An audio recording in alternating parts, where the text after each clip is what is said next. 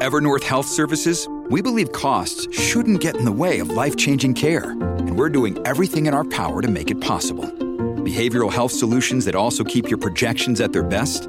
It's possible. Pharmacy benefits that benefit your bottom line? It's possible. Complex specialty care that cares about your ROI? It's possible. Because we're already doing it. All while saving businesses billions. That's Wonder made possible. Learn more at evernorth.com/wonder.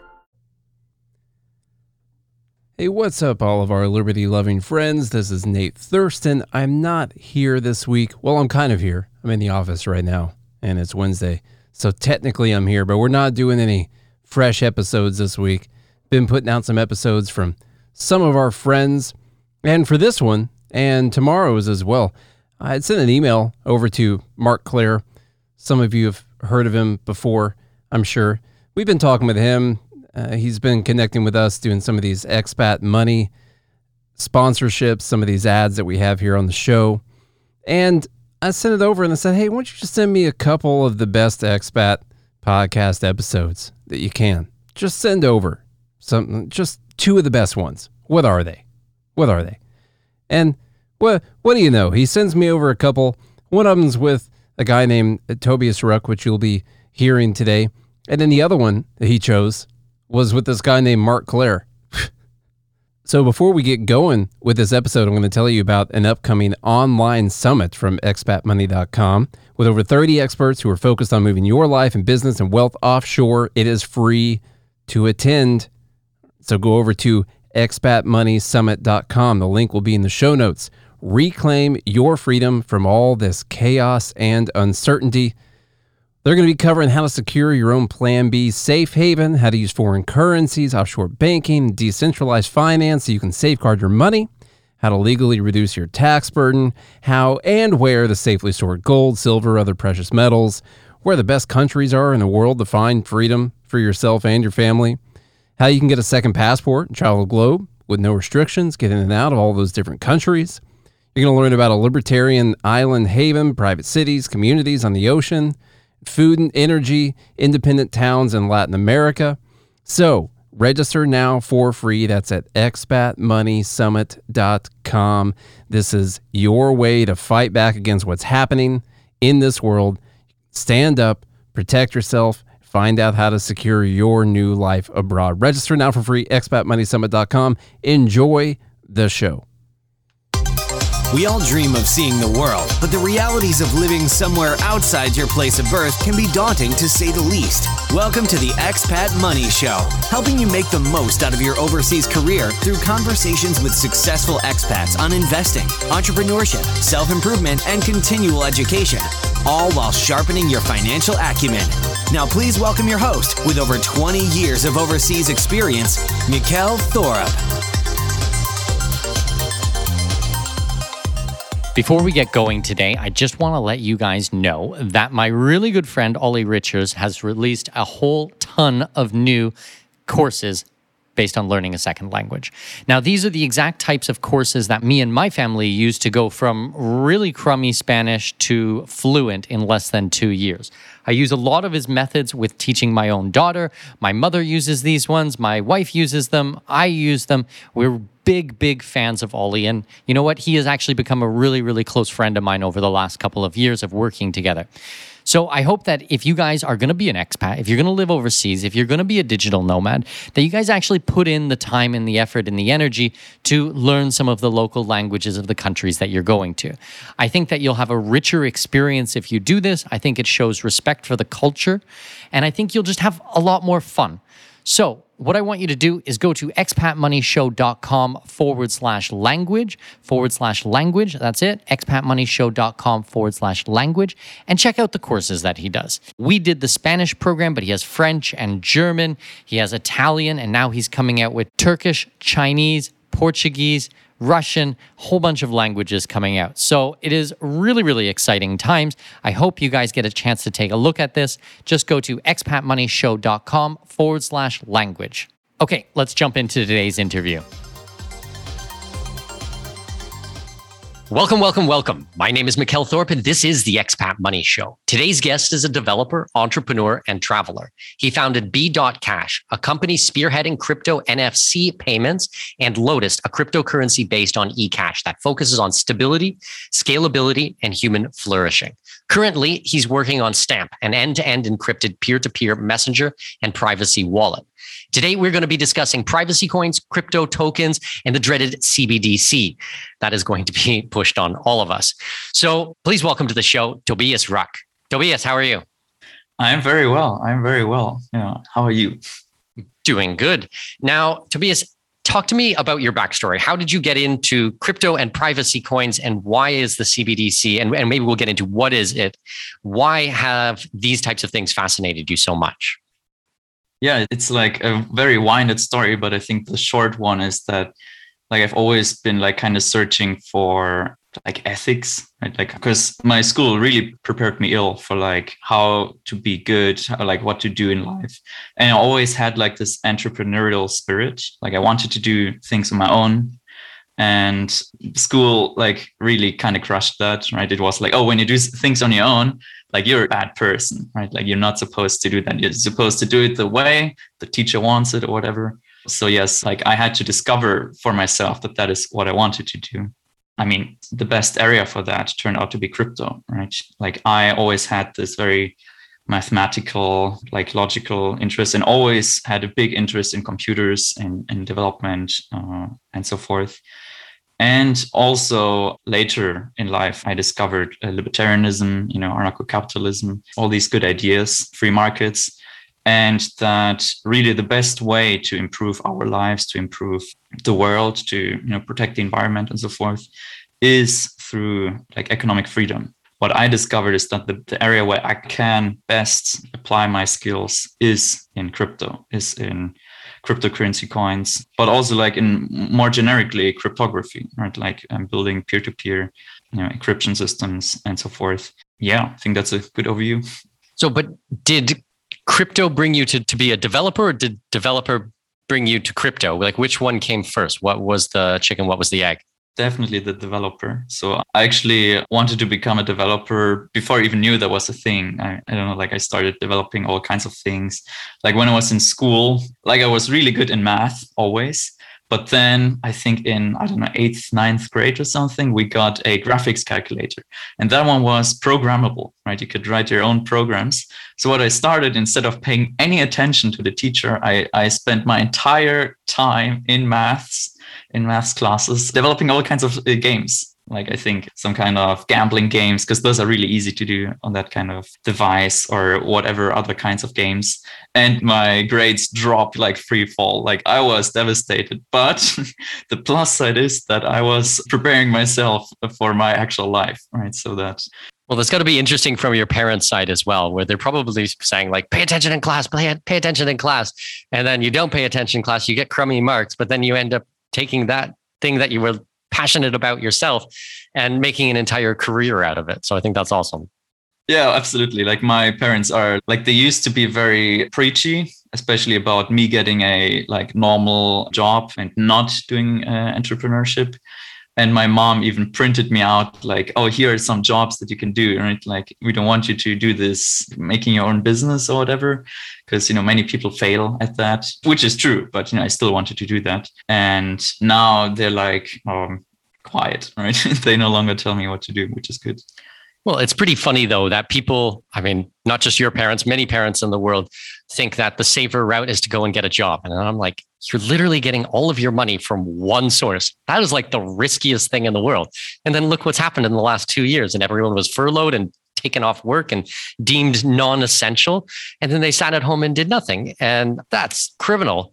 But entrepreneurs, everyone had to pivot and figure out different ways and different sources of income. And I think it's a lot less risky to be an entrepreneur, to be honest. like I didn't have to do anything because I was working remote. I was working on like all sorts of different crypto projects, which all made me money, obviously. And I didn't have to take any vaccine. I mean, I had to take tests for traveling, right? Because I couldn't avoid that, obviously. But like nobody really told me what to do with my body other than that. And yeah, so that actually was a way safer route, as you said. Right? Definitely. Well, I've had my really good friend Marco Wutzer on the show before, and we've talked a lot about cryptocurrency. Well, on that episode and privately and many other things, but he always comes at it from the investor and the speculative side. So I was really excited to kind of have you on to talk about more of the technical side. I'm not necessarily a technical person when it comes to these types of things, but really from the privacy side and the different coins. So what was it at the beginning that kind of led you down this path in the crypto path? Because there really is so many different directions you can go. Yes. So, well, I think I first heard of Bitcoin very early, like I think when I was 13, 14, 15, something like that. Unfortunately, back then I didn't have any money, so I couldn't buy any Bitcoin. Also, I didn't know how to do it, right? Unfortunately, because that would have been a great investment. But then I kind of lost interest in that, got distracted with school and everything. And then later I went to HP, Hewlett Packard. And there was actually one guy who was really into crypto and wanted to do like some like student project, because I was a student also, like a student at HP basically. And he wanted to do some student projects with Ethereum specifically, right? And that got me more interested because now it opens like the debate. It's like, okay, Bitcoin versus Ethereum and so forth. And that got me also more into the philosophical aspects of crypto, right? Like, what is this supposed to be? Like, what's the goal of crypto and so forth? And what I discovered after like a longer path is that crypto is about value transfer, right? It's about transferring value from A to B. And, smart contracts can help a lot with that, which is why I kind of got away from Ethereum, because I realized that the more important parts about user experience, getting anonymity, right? Like getting money from A to B without revealing that too much on the blockchain. And yeah, also things like stability, like being able to use in commerce. And those are like the three things that I found to be like the things I want to focus on. And actually, I went to Prague like 2 weeks ago or so and had the chance to speak with David Friedman. Oh, nice. And the son of Milton Friedman, who some of your listeners may know. And he recommended the exact same things, right? It was like, oh, it's user experience, it's anonymity, and it's stability. So yeah, that's how I came to my ideas about crypto. So then explain to us a little bit about, the differences between Bitcoin as a private coin opposed to something that's truly private, because I think that people might not understand, really how these things function. Yes. So many people know like Bitcoin versus, let's say, Zcash or Monero. So with Bitcoin, what you have is a transparent chain. So identities are not on the chain, right? So everyone is just a random number.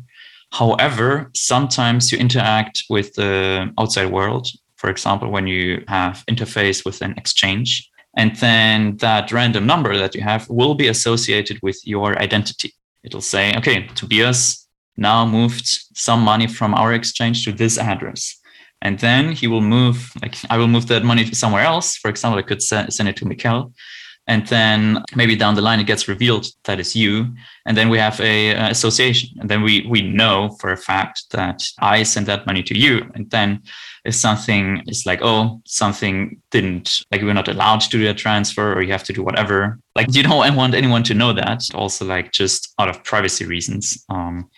Then you will be like what companies will do. And companies like Coinbase and so forth, they're doing that. It's called chain analysis, where you get these dots of information. Like, okay, we know Tobias sent money to this address because he withdrew from an exchange, and maybe he deposited back there.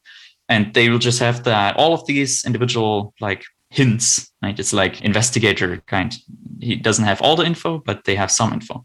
And what you have is all the transitions, right? And some transitions, maybe you don't know where's in between of them, but maybe through like it's like a riddle. Okay, who's the odd one out? Then you can determine like, oh, actually the money went from that person to that person to that person. And that's the only like consistent solution to that.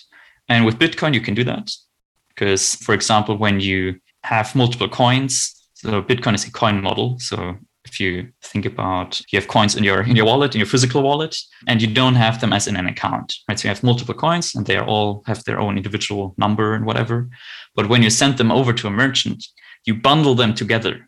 It's like, in this case, it's called a transaction. You bundle them together and then you move that bundle over. And by bundling them together, you reveal that you are the owner of all of them, right? Like all of these belong to one person. Previously, it wasn't like clear, or maybe it wasn't clear at all.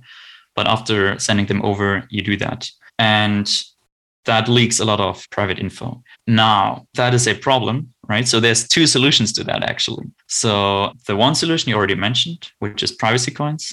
Well, maybe there's actually three solutions. And I'll talk about the last one, which is what I'm working on right now.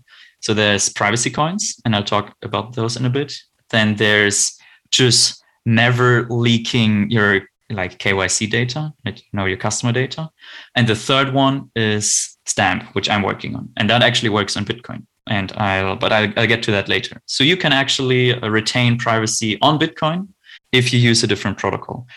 Maybe on Bitcoin, it might be a little inefficient. So I'm more favoring chains that are highly scalable, for example, eCash or Lotus. But in theory, you could retain a lot of privacy on Bitcoin too, if you employ these protocols. Let's go through the Bitcoin one. I think let's go in reverse order. Let's tackle the Bitcoin one because I'm super curious about that. And then I want to talk about Monero and Zcash and some of those other ones and try to understand how they all function. Yes. Just a disclaimer, I'm a huge fan of Monero and Zcash. Like, I think those are incredible tools which we should use. But one thing that I'm afraid of is that they're not as scalable. And we have some data on that. So I'm a little afraid that they won't handle like 1 billion users or so. What I'm working on right now is something that is highly scalable, but which has the same model as Bitcoin, right? So you still have these transparent transactions. So, but then you're like, wait, doesn't this leak your private data, right? Like, doesn't this leak who you're sending money to? So to that, I would say you don't have to. Right. So what Stamp is doing, it adds a similar level of privacy as Monero and Zcash, but in a very different way. So the way Stamp works, and Stamp is running on Lotus, on the Lotus chain, is it kind of, imagine you have a wallet and it atomizes your coins into like very many relatively small coins. So, and you can like view that as a degree of privacy. So you have like a sliding scale of privacy there. So if you want to be very private, you atomize it a lot into like maybe 1,000 coins, whatever. But if you're like, I don't know, my device can't handle that much, or it's like a lot of traffic that I have to handle, then you only divide it into maybe 100 coins, or whatever. And then here's where the privacy aspect comes in. When I send money over to Mikkel, instead of bundling them all together and revealing that I'm the owner of them, and then allowing chain analysis, because you can do like these laws of exclusion, right? So okay, these all belong to him, so therefore these have to belong to that other guy. You circumvent all of that, and what you do is you send these coins over individually, right? So you send all of these coins in individual transactions, each to their own address, which all belong to you, right? But you don't care, like your wallet handles all of that. They all get moved over to addresses that are controlled by you. But if like hundreds and hundreds or millions of people do that, all of these transactions will like kind of vanish in that torrent of transactions that all just move coins from like individual coins from A to B.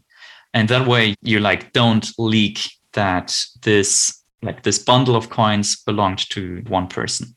Does that make sense? It does make sense. Now, the first thing that comes to my mind is the transaction fees. They would have to be a sizable amount, because sometimes the fees are getting out of control these days, especially on different chains. So how do you tackle that? Or are you just paying for each transaction absolutely individually? So yes, you pay individually. However, this model only really works on very scalable blockchains. Okay. So, for example, on Ethereum, this would be a disaster. Yeah, that's the first thing that came to my mind. The gas fees would eat up half of your portfolio. Exactly. This is because Ethereum is, like, I would say it's unscalable because it has how would I say? So this might become a little technical, but I think if you understand this, this will answer a lot of questions in crypto. So there's a thing in computer science which is called parallelization. Like the way I explained that to my dad is like he's working at Mercedes, right, manufacturing cars, and they have like these machines that are like making bolts and whatever parts and whatever. And I'm like, okay, imagine there's like, I don't know, 2 people working at the machine, but they're like, no, we need to get more parts. We need to get more parts. Then you like put more people on that machine. Be like, okay, like let's figure out, okay, how can we move this thing faster, right? That more parts come out or whatever. But like at some point you hit a limit, right? The machine can only go so fast. At some point you reach like the speed of sound or whatever. And after that, it will like break into pieces. And then like the obvious solution to get more parts is to just have more machines that are working in parallel. This is what is incredibly important in computer science in order to make things more scalable. But what Ethereum unfortunately has is that you can't just split that into multiple machines, because every step, like if you think about it in a machine, every step is dependent on the previous one, right? So the first has this, and then you have to move on to the next one and so forth. So what that means, like we call that ordered, like the transactions, they have to be processed in order. You can't like skip ahead, because on Ethereum, if you send money to someone and then they send that back, it could be that, well, like you make a whole bunch of transactions. It could be that at some point your balance goes below 0 if you order them in a certain way. But if you order them in another way, your balance doesn't go below 0. But your balance cannot ever go below 0. So it's important that you process them in order. Now, okay, this all makes sense, but this seems like a fundamental problem. Like, how do you avoid that, right? And what Satoshi actually discovered, which me and like, I don't know, Amaury Zochet, and like, we're still scratching our head how he came to that idea, which is absolutely incredible, is that you, instead of having like an account, so Ethereum's account-based, you have individual coins. You can imagine them as they are in your wallet, only they're like in your physical wallet, but they're digital. And they also have all their unique serial number and so forth, right? What turns out is that coin model, right? In technical speak, we call that unspent transaction output, UTXO. So if you heard the term UTXO, then just replace that with like a coin, like a digital coin you have in your wallet. So the UTXO, the digital coin, you can actually process them incredibly efficiently in parallel, because you can verify that the balance never goes below 0. It's like encoded in the way the coins work, right? Because you can be like, okay, you just have to check whether in an individual transaction, if the coins that go in are larger or equal than the coins that go out. That's the first check you do. And then in the second check, you just verify that the coins that get created or that get used are also those that get created.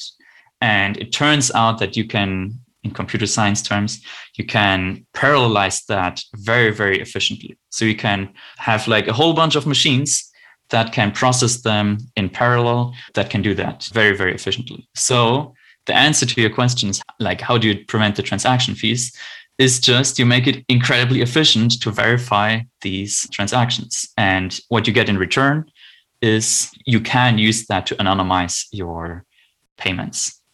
Okay. It makes sense. Most of it does make sense. Thank you for the preface. Okay.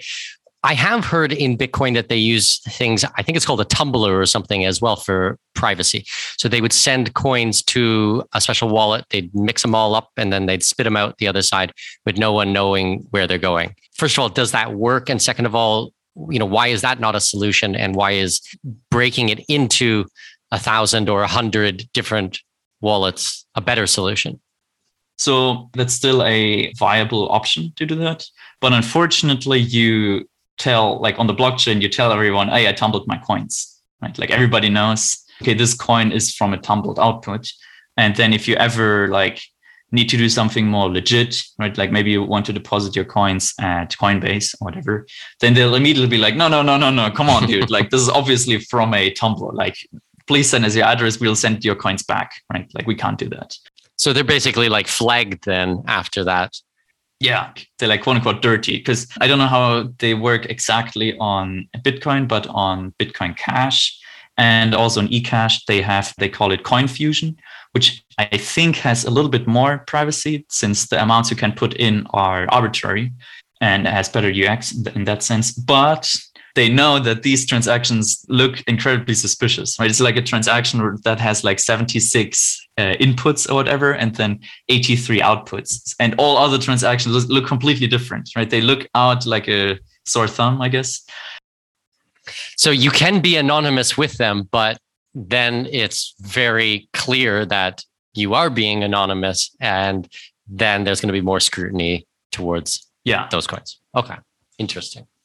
And on the individual coin model, it actually looks less suspicious, because what a chain analysis would say right now is that that person sent money to himself, right? Like when you have money in a wallet and you send the exact amount down to the Satoshi, because that's what it seems like. Usually what you're doing is you're moving your money from your computer to your phone wallet, whatever, right? Because you're sending the entire amount down to the Satoshi. So like, you don't care if it's like 0.56897 or whatever, you just want to move the entire amount. But with the stamp model, right, where you have these individual coins, you're actually sending money over just to a real person. But it looks like that real person is the sender, if that makes sense. It does make sense. But so how would it work then? You would have your own wallet, you would send it through Stamp to another wallet that you own, or Stamp is the wallet and that's your new wallet that you would have all of these different ones? Yeah, it's the latter. Like, you still want that other person to receive one transaction, right? It should be like, okay, plus $50 or whatever. It shouldn't be like 100 transactions that all look like they're coming from different people, because you don't like, how can you do any kind of business this way? This is horrible user experience. What Stamp does, it has a second layer of communication, which connects the wallets such that one wallet can tell the other wallet, like off-chain, right? Basically anonymously. I mean, completely encrypted, right? So if you don't leak your data, it's like, okay, these bunch of transactions, they all belong to you and they're all one thing and they come from me. You can even attach metadata like, hey, this is Tobias, right? Tobias is sending you this money. Then you have more anonymity, but you also have better UX, you have better user experience, because you can also send messages, right? So you can be like, okay, here's $50 and you can explain, or can you send me, or I accidentally sent too much, can you send me 10 back, or whatever. You can have like a conversation within the wallet. Yeah. So when you go in as the user, it's not going to be, you don't have to sign in 100 times into 100 different wallets to see it. It's all going to be consolidated from what you see, but in the background, there's a lot more going on. Exactly. I mean, I have to preface, we are still in development. I always say it works 90% of the time, which is a ridiculously bad number, right? Because if it's about money, then it should really work 99.999% of the time, because otherwise, But we have a working prototype, right? It works. And now we're like working to make an actual product that people can use, because talking to people who are in crypto, like, all they can talk about is, we need privacy coins. And everybody knows Bitcoin isn't private, and so forth. And I totally agree. Like, this is something we really need. And also, like, if we have a messenger built into the wallet, which is very like encrypted, just as good as Signal, then even more decentralized, and we can get to that maybe in a bit, then that's really something that is in demand, right? Like, I've been talking to people, they need that. Well, and I like how you are building it on the back of Bitcoin, opposed to, hey, we need a completely new chain and a completely new token, and then trying to move people over on something new. You're actually using something that is near and dear to many people's hearts, and then just increasing the usability of it. So that's amazing. Some of the messages that get sent between the wallets, there has to be a payment on the blockchain. And right now we are doing that on the Lotus blockchain, which is a new blockchain. Okay. Right. But like, if you have a coin that's near and dear to you, like, I don't know, Bitcoin, Doge, I mean, especially coins that are not as expensive. So if you have like the time to time the market with the fees and whatever, then it works fine. But especially coins like eCash, which is a form of Bitcoin. So if you have old Bitcoin, you have eCash, and then it allows you to anonymize your transactions and use the Lotus blockchain to communicate between wallets. Just wanted to clarify that you can use your coins that are near and dear. Okay, well, I was about to move on. So I do think that there is more things to explain. So really what you're saying is that this can be used on many different blockchains, not just on the back of Bitcoin then. Yeah. Okay. So you could have a multi-chain wallet, and to go really crazy, like if you send someone money over, you could be like, okay, let's go hyper anonymous, because I'm going to send you in like 5 different cryptocurrencies, and they're all like completely uncorrelated, right? Because like you don't see anything. So you could send some portion over in Doge, some portion in LTC, some portion in BCH, some portion in eCash, and they all look like one bundle, and they're uncorrelated. So you could do that. I mean, this is obviously far down the roadmap, but this is all technically possible, and I think would be really cool. Okay, very cool. So on our new website at expatmoney.com, I have put out a special report on getting a Plan B residency and instant citizenships. I think that this is really important stuff, and I want to get this into your hands straight away. You can grab it for free if you go to expatmoney.com, and you'll see it right at the very top. All you need to do is just put in your name and email address. You're going to be able to access it instantly. There's no cost for it. I'm not selling anything. I just want you to get this information. You're going to be able to join my newsletter. You're going to be able to stay up to date with all of the important work that we're doing at Expat Money. And yeah, it's going to be amazing. So go to expatmoney.com, grab the special report on getting a Plan B residency or instant citizenship, and enjoy. Read it. It's important stuff. I think you're really going to like it. Okay, let's get back into the interview. All right, let's get into Monero, Zcash, any other privacy coins. First of all, how do they work? And you've explained your system. Do you think that that's solving problems that Monero and stuff is not solving? Or like, I'm just trying to understand why we would need what you're doing opposed to what's already in existence. Yes. So, I mean, as I said, I'm a fan of Monero and Zcash, but I'm afraid, or like there's good data to show that they work fine right now. But once we get like, I don't know, hundreds of millions of users who use that regularly, that there will be similar problems as we see on, for example, Ethereum, right? That fees go up. Right now they aren't, but like people, we need to start being like, hey, this might be an issue, right? Like in the future, we don't want you all to like lock yourself into a system that then is like hard to fix.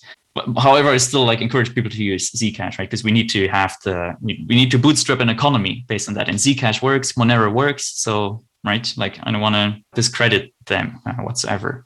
So how does Monero work? How does Zcash work? So they both use advanced cryptography, so to speak. And the way Monero works is that it has a very interesting model where you sort of say like, they also have a coin model. So you have coins lying around. But when you send a coin from one place to another, like let's say I send coins over to you on the blockchain, they kind of get duplicated. So the old coin is still there and the new coin is also there. Like it's crypto magic, but like that's the way you can think about it. And then what you do is you make a cryptographic proof that the amount of money stayed the same. Right? So you didn't like create any money out of nothing. And the way you get the privacy is that you say, okay, I have this transaction and these are all the inputs, right? What you do is you specify a whole bunch of inputs. You specify, maybe you have 2 coins in your wallet, but instead you specify like 20, right? And they don't even have to be yours. They could be old coins that somebody else had, which I don't know, have been around for a while. And then what you do is you say, okay, I know like 2 of these coins. I have a signature for 2 of these coins. I'm not going to tell you which one, like cryptographically, but 2 of them I do know, right? And then what you also do is you make a proof that is like, okay, I know 2 of these coins and I'm moving money over to these other addresses. And by doing that, the money supply stays the same. I barely get my mind around that. So I like try to explain it as simple as possible. I'm a little bit cross-eyed after that one. I'm just going to go with it's magic. It works like magic. Now, does Zcash and Monero work on the same type of system? Like, is it the same mechanism for both of these, or do they have differences between the two? Yes, they have differences. Zcash has 2 kinds of transactions. They have transparent transactions and they have shielded transactions. Shielded transactions are much harder to do. So when I do them on my phone, it takes like 10 seconds roughly maybe a little less, to like just sign the transaction. Whereas a normal Bitcoin transaction, it takes like 70 microseconds or so, like very, very fast to do a signature. So that means that Zcash is using very advanced technology. The technology they're using is called zero knowledge proofs. That's where the Z comes from.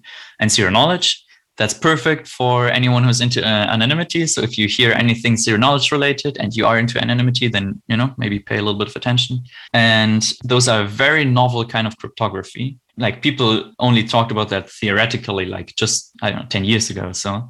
But now we actually have the mathematics to do these kinds of proofs. And basically what it is, you can prove a statement to be true without revealing any kind of additional information. So what you can do, like what Zcash does, is like, okay, I moved money over to another place. I'm not going to tell you from where to where. I just moved money and the money supply stays the same. Right. So that's the proof you're doing. You're not revealing the amount you sent. You're not revealing the addresses where the money came from, and you're not revealing where the money went to. Right. You're not revealing any of that. I mean, obviously, what you are revealing is like the timestamp when the money was sent, and maybe your IP address if you're not careful. But other than that, it's very, very private. I would say that Zcash is probably, if you use shielded transactions, and to be honest, they massively improved the user experience on that. So it's quite convenient, not as fast as, like, let's say eCash transactions, but very, very So why would someone not want to do that? Like, why do they have two versions? Why is there not the standard where it's the most secure? Because it takes longer time to do the transaction? Is that the main hurdle there? Yeah, probably the way they did that originally was that it took like a minute or so to compute these, right? And over time, they were able to optimize them. So initially, it was more like a research kind of thing. We're like, hey, we are able to do these. Let's launch our coin and get into production quickly. But we also have to have these transparent transactions, which are just ordinary Bitcoin transactions. And we do those because we want people to use the coin. And these shielded transactions are there for people who are like fine with like waiting a bunch of time. Like the cryptography just doesn't take that long. So did they come afterwards? Is that like an upgrade on it? Or they came out at the same time and they knew that one was going to be slower and one was going to be faster, so they gave people the options? Yes, they came out simultaneously, but over time they upgraded them. Right? They were like, okay, like if we do them differently, then we can be faster.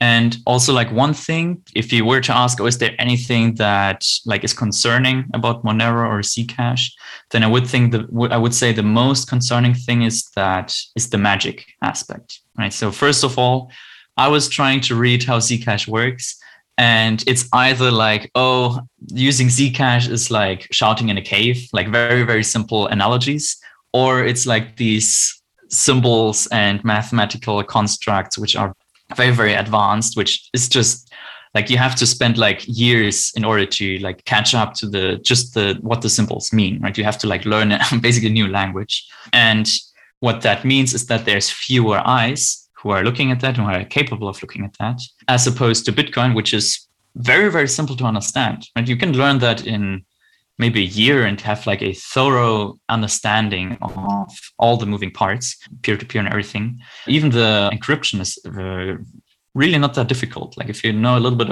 about mathematics, then it's not that hard. Whereas Monero and especially Zcash, they are way more fragile, way harder to really nail. And what actually was the consequence of that, and that happened on both Monero and Zcash, and is, in my view, a little concerning, is that there was a bug in the cryptography. You have to do the math, but you have to do the math correctly in the nodes, where in practice, you can create coins out of thin air, right? So you can duplicate your money by exploiting some kind of cryptography bug. Right. So that is for anyone who's like, oh, let me invest all my money into privacy coins. Then it'd be like, yes, but maybe hedge some with coins that are transparent, right? That where like you can trace ownership, we can trace amounts, because there already have been exploits, small amounts, right? Because people were testing and like whatever, but where people have minted coins out of thin air. And the really concerning part there is that these are impossible to detect until you kind of find the bug on your own, right? If you're like, oh, actually, you can find a zero if you multiply these numbers, whatever, right? And then you're like, oh, wait a second, someone minted coins out of thin air using this bug. right? But that's not good, right? Ideally, you have like an alert system, which is like, danger, danger. Somebody made a transaction that created money out of thin air, and we know that. Whereas on Zcash and Monero, they both already had attacks that some flaw in the mathematics was exploited. Hopefully, over time, those will become less and less, but it's hard to know, right? Like that's the occult part about that. Well, it also makes sense. I mean, you can scale up on the user side of the coins, but if you can't scale up on the developer side, if there's just not enough people who understand it and can actually look at it, then I can see how that definitely would become a problem over the years. Because if you're going to continue to upgrade these blockchains and move the ball downfield, then I mean, you need people who can actually get their head around it and understand it. So that is something to watch out for, I guess. Now, I remember reading a number of years ago, because I think Monero's been around forever. Like, I mean, I remember mining Monero in 2017 or something like that. And then I kind of lost touch of things.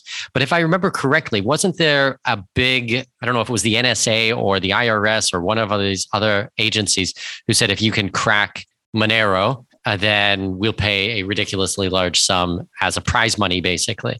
Whatever happened with that? And correct me on my details, because I can't remember. I don't know about that specific occurrence, but it makes total sense that the government has a lot of resources and they have a lot of intelligence, right? Like they have the NSA, they have NIST, which is like, they basically standardized all the cryptography in that we use in Bitcoin, right? Like they are the ones that made that. We just use their tech, right? So they are ahead on that front. So what you could do, and there's some people who believe that that already happened, and not just on other places, is that you just infiltrate existing projects. You're like, oh, hey, new hire, right? I'm here to improve Zcash. Hello. Yeah. Hello, fellow cryptographers. Tax is theft. Yeah. Yes. I'm one of you. Tax is bad. Anyone know how to buy illegal firearms? That was last week's episode. So yes, like if you require incredibly skilled, and I'm not alleging anything, obviously, like I'm not saying that, but it just opens the door, right? It just opens the door for incredibly specialized cryptographers to step in. And I experienced that firsthand when I was working on Bitcoin Cash. Now I'm no longer working on Bitcoin Cash, but when I was working on that, I made a change, right, to Bitcoin Cash, which is called OP reverse bytes. So it's a new opcode. That was like a bunch of years ago, and it did something very simple. It just reversed a bunch of bytes, right? Very, very simple, right? And that is very important it turns out, for token smart contracts. That's not important, but was useful for tokens. It still is. And what then happened is that someone hacked that opcode, right? Because they're on another node, BCHD, there was a bug in the implementation. And what actually happened is that someone specifically crafted a transaction that made it such that BCHD would reject blocks, whereas the other nodes would accept them. So that forked the network into two separate networks, right? And they had to do a whole bunch of things, scrambling to get them back together on one chain. And that obviously is very bad. But what that shows is that there are people who are malicious. And they also announced, like, they called us stupid in the transaction, right? They added some message to be like, hey, you also idiots or something. Something more poetic. It was like a little bit poetic, but I forgot what it was exactly. Calling you out specifically, or the team, or the blockchain itself? Oh, just the blockchain itself. So like, the difference between stupidity and whatever, something like that. I forgot the exact wording, but it was like making us look stupid. Trolling you. Yeah, exactly. And what that showed is that they understood the code better than the developer, right? Like they were like, oh, that guy, he messed up here. And, like back then they were all volunteers, right? Like they weren't getting paid to do any of that, right? And now there are more funding mechanisms. There's like donations and so forth. Like the system is kind of working like that. But back then, like they just did that as a hobby. But people, probably malicious agents and probably people who are like working for banks, working for the government, like they were discovering these flaws in the code and then executing an attack just to like discredit it, to embarrass you, derail it a little bit, embarrass, and maybe make people quit. I think that's the best thing you can do, right? Like somehow make people quit voluntarily, right? And that showed it firsthand because I was like responsible for that change. I mean, I can't review all the notes of other systems, but I reviewed the one that I was working on very thoroughly. I do know how to keep up with that, which is to like spend more resources and funding and not rely on volunteers. But yeah, that's my take. Okay. So I think this is a good segue because we kind of touched on government agencies. Let's get into the CBDC kind of stuff here. First of all, explain to everybody what this is, and then we'll go in whichever direction you want on it. Yes. So a CBDC is very simple. It allows people to send US dollars from person to person directly by only going through the Federal Reserve, right? So right now, if we have this two-layer model, so to speak, so we have the Federal Reserve. They are like a bank, but their only customers are other banks. So when you have money at the bank and you send that over to somewhere else, then what the bank will do eventually, they will send some money from their bank account at the Federal Reserve over to another bank. And now with Bitcoin, some very smart people at the Federal Reserve, yes, there are some, realize that, wait a second, we can use that ourselves, that model of Bitcoin, right? Which is just one big database that can handle a ridiculous amount of transactions. So what the difference is that the central bank digital currency, CBDC, instead of sending money from bank to bank, you send money from person to person, and all the transactions are verified by the central bank. So you no longer have a bank account at like Bank of America or Commerzbank in Germany.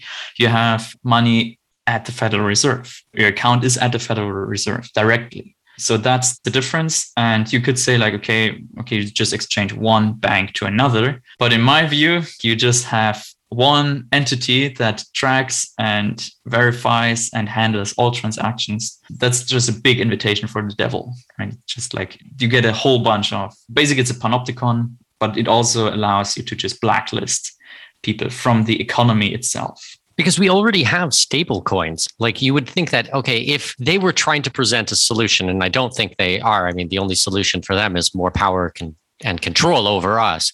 But if they were really trying to sell this to people, then stable coins wouldn't already exist, because that kind of already does what we need it to do if we need to have things that are not going to be as volatile as sending Bitcoin or any of the other tokens that are out there, right?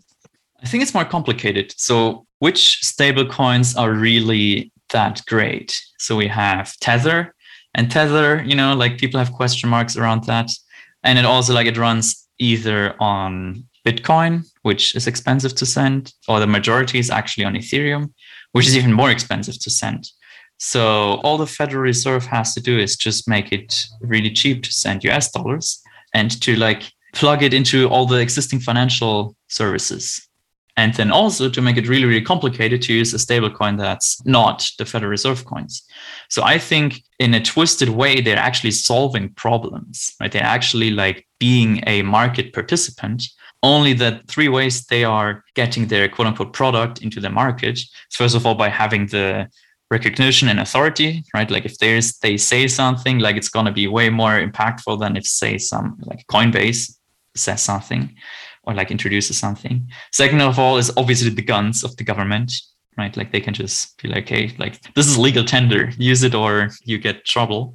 Whereas I can't do that. I can force people to accept my stablecoin. I mean, I could, but it wouldn't be legal. And the third one is to allow easy integration into existing financial market, right? The regulations can be very friendly towards the CBDC and very unfriendly towards all stablecoins. And yeah, so I think it doesn't look too good with stablecoins unless we are smart about how we move. Okay.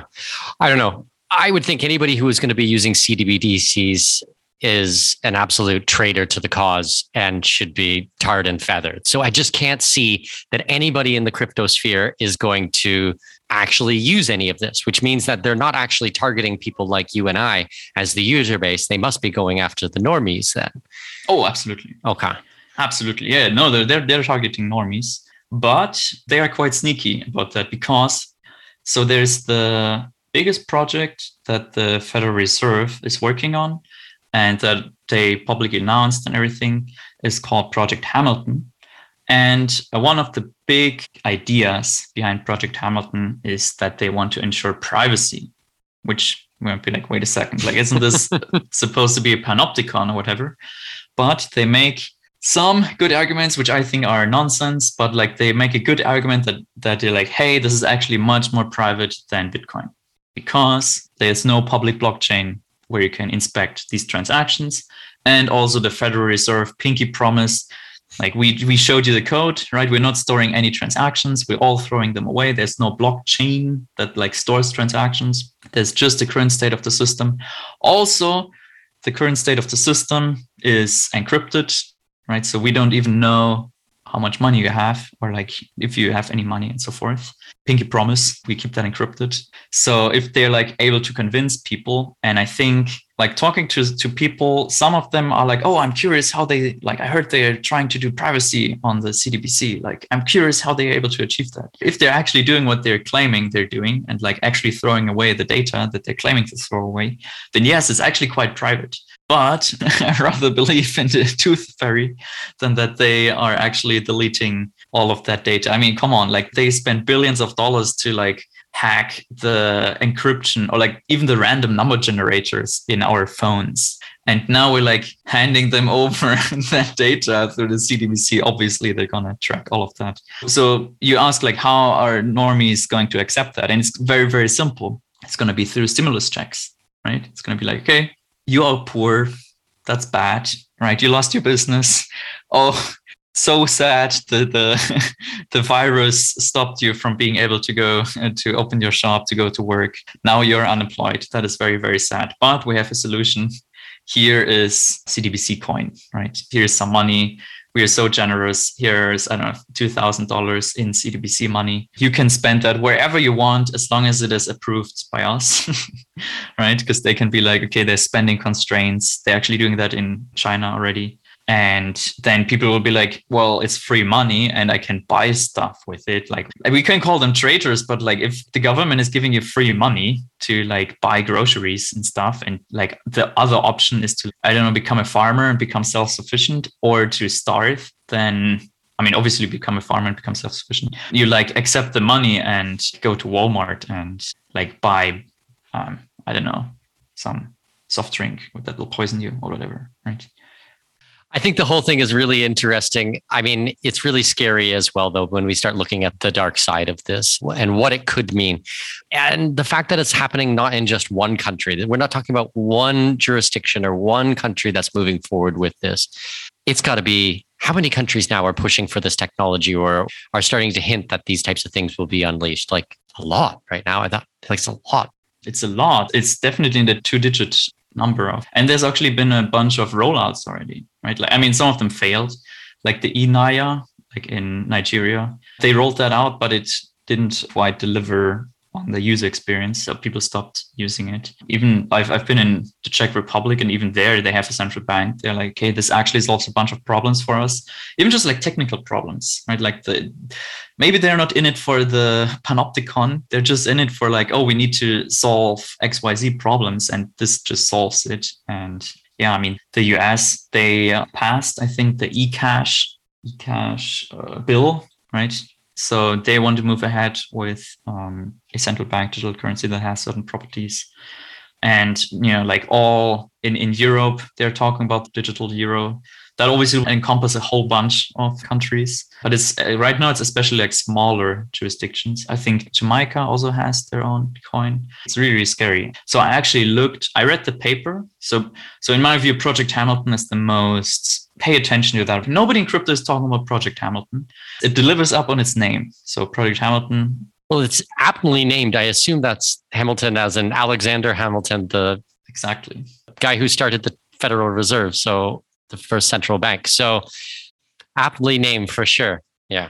So do research on that. Me and Amaury Séchet, He's working on eCash. He's the lead developer of eCash. We made a thorough like technical analysis of that. So if you're like slightly technically minded, that will be very, very helpful for you to understand like what's actually going on there. Also, Cyprian Vinamani made a bunch of videos on like the economics aspect of that. I recommend if you want to figure out like, okay, like we need to be ahead of them, right? Like we shouldn't be behind of them. Like we should know like what they're up to. What's it, Sun Tzu, like know your enemy like yourself or something? Like we need to study this. Few people are talking about it. Like it had a blip of interest, but now like people are like, whatever, CDBC. Well, I've had enough of my private clients who have asked me. I mean, I work mostly with private clients on helping them to move offshore, and we deal with their tax situation and the immigration and privacy and anonymity and everything like that. And I've had so many people ask me about this. I was like, I need to do an episode on this and learn from someone who really, really understands it. So this is as much education as for me as it is for anyone else out there in the world. You know what it really strikes me as is another arms race, but this time instead of being between governments, it's between people like us, the populace, and the government, but it is an arms race still. Yes, exactly. Because how do I introduce that idea? It's so ridiculous. So here's something that nobody is talking about. The Project Hamilton, the developers that built Project Hamilton are Bitcoin developers. Corey Fields, Vladimir Vanderlaan. Initially, also Gavin Andreessen worked a little bit on that, but he left probably because he was like, no. But Corey Fields is a named author in the Project Hamilton paper, the technical paper. He wrote a lot of code for the OpenCDBC project. And simultaneously, while he was working on that, he was still making commits on Bitcoin, right? Like he was working on that, changing things, optimizing things.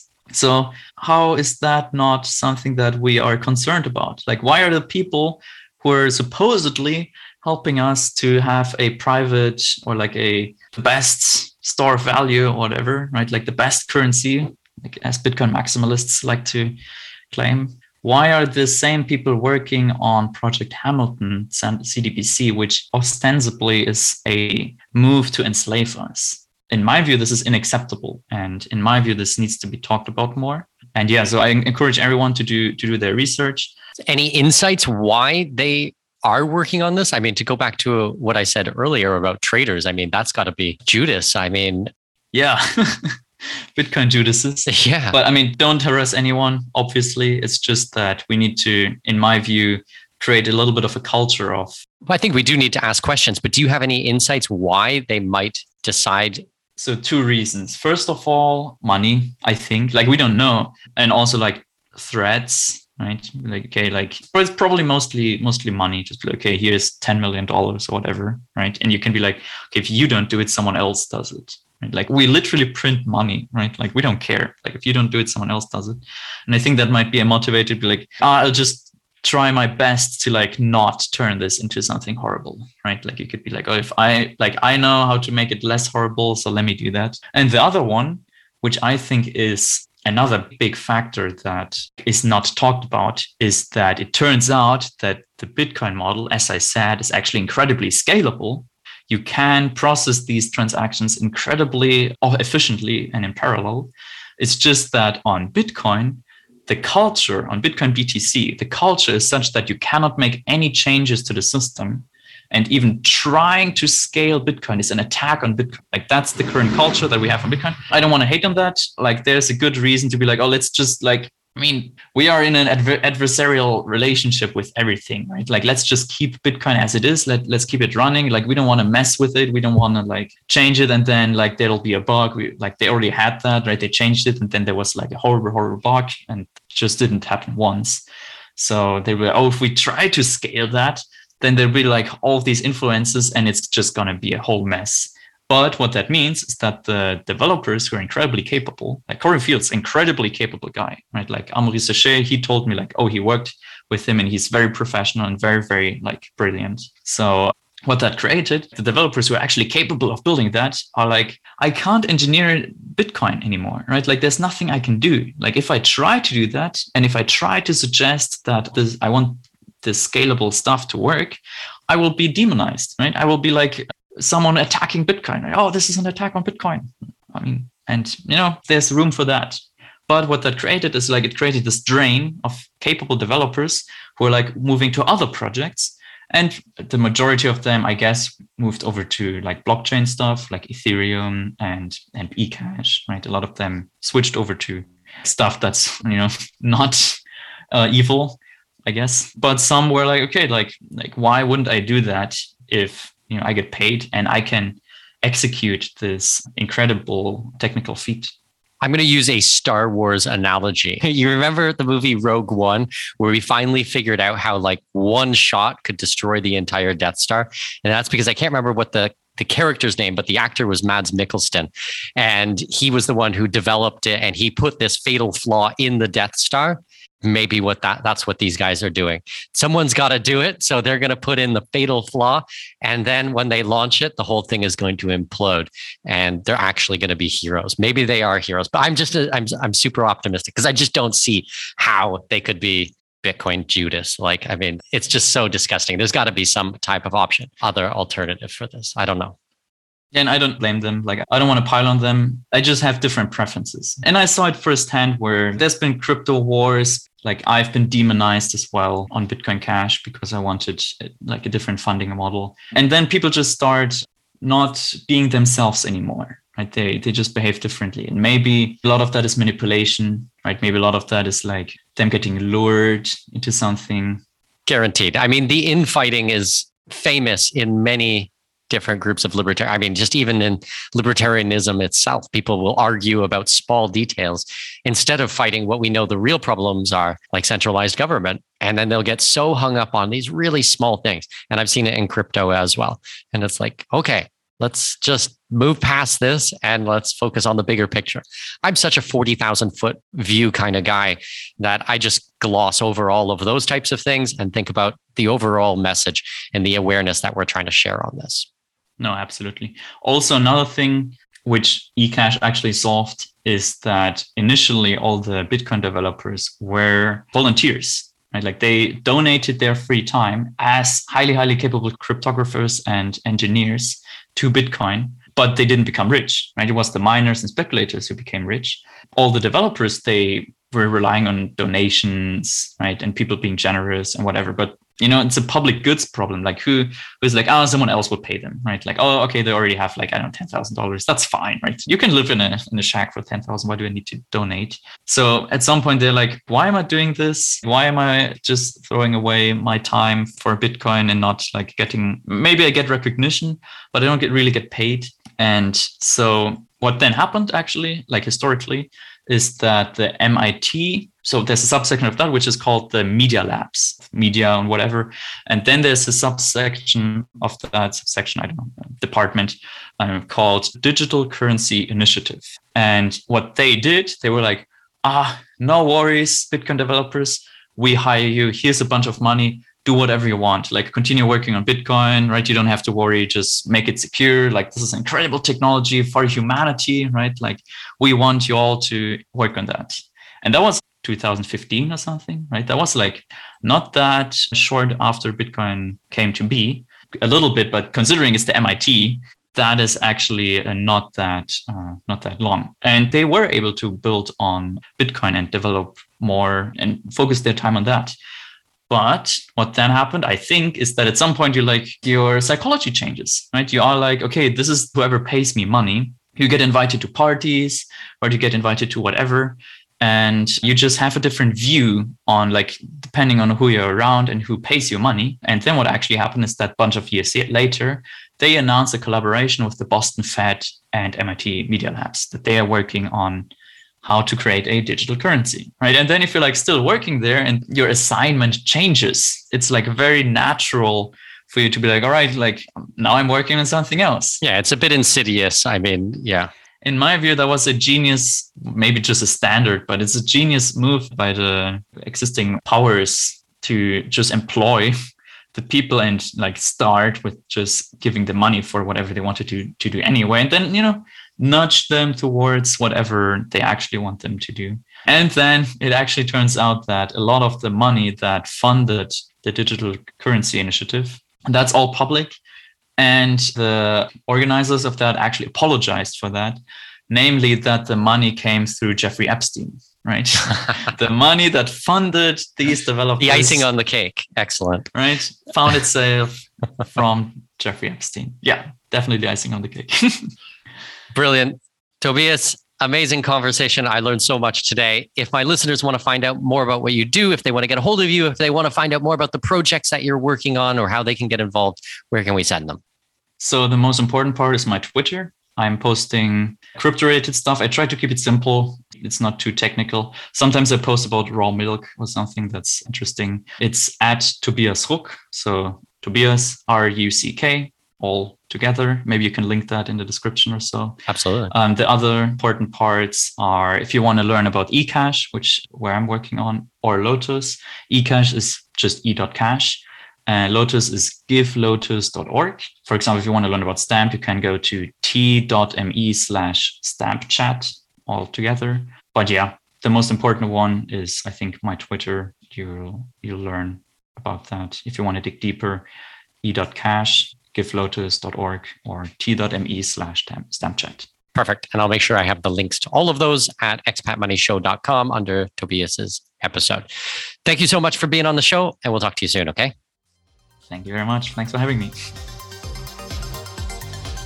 So a bit of an update for you guys. Our Facebook group, Expat Money Forum, has grown so fast. It's unbelievable. I think we are at around 6,000 people who have joined the group. It's pretty funny in there, I have to be honest with you, because sometimes we get these really woke commies that try to join the group.